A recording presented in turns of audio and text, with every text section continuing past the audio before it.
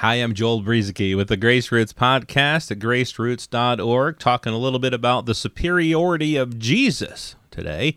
The superiority of Jesus over the entire Old Covenant. And in order to do this today, we're going to be bringing in this guy named Melchizedek, king of Salem, and the high priest of God. That's what he's known as. Not much is said about Melchizedek in the Bible. In fact, he's only mentioned 2 times in the Old Testament, and then he's brought back up again in Hebrews 5, 6, and 7.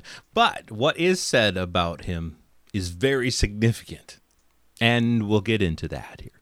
Well, in Genesis 14, Abraham goes out and wins a battle. See, what had happened was that these 5 kings went up against these 4 kings. Well, 2 of the 5 kings were the kings of Sodom and the kings of Gomorrah, and they fled the battle.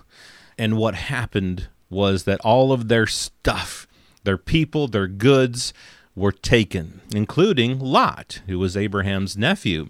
So Abraham gets this army together, and he goes and wins this battle, and he brings back all of the goods of Sodom and Gomorrah, including the people, and the spoils of war. So the king of Sodom comes out and meets him.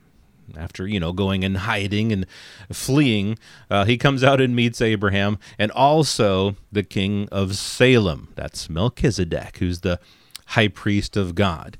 And what happened was that Melchizedek blessed Abraham, and that is so very significant in all of this, in understanding the superiority of Jesus over the Old Covenant. What does that have to do with anything? Well, it says that Melchizedek blessed Abraham, and then Abraham gave Melchizedek a tithe of all, or a tenth of the spoils of war. What that signifies is that, see, what happened was that the lesser was blessed by the better, or by the greater. So it signifies that Melchizedek was greater than Abraham. That's what Abraham's tithe was about. It had nothing to do with us tithing today. It just signified that Abraham was lesser and Melchizedek was greater. Why is that significant? Well, because from Abraham came the Levites.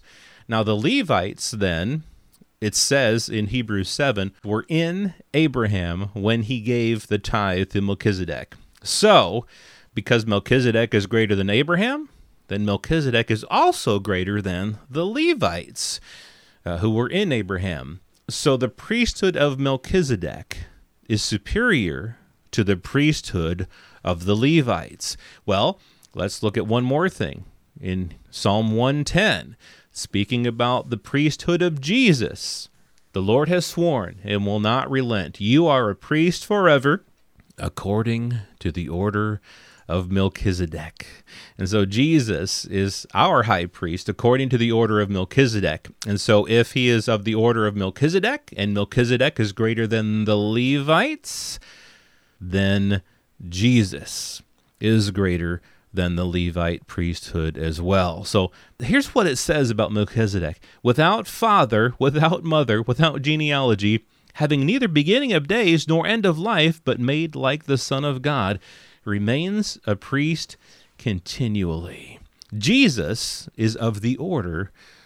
priesthood is of the order of Melchizedek. That's why this is so significant. That's why it's so important to understand that Hebrews 7 isn't talking about tithing. It's not talking about us tithing. It's talking about the significance of Abraham's tithe. And the significance of that, again, is that it showed that Melchizedek is greater than Abraham, and therefore Jesus is greater than the Levites.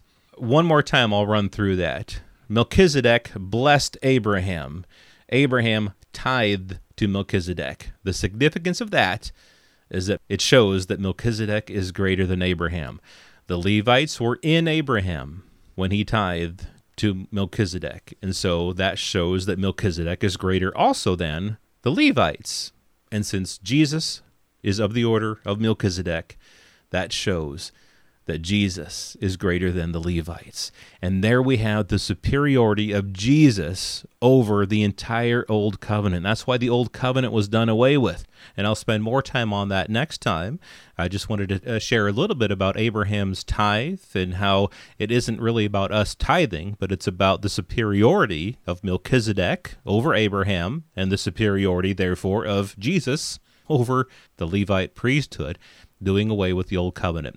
But I'll spend more time on this next time as I talk about how the priests died and therefore were prevented from continuing and from making anything perfect, but Jesus lives forever, just like Melchizedek. So that's next time. I'm Joel Brueseke. This is the Grace Roots Podcast at graceroots.org.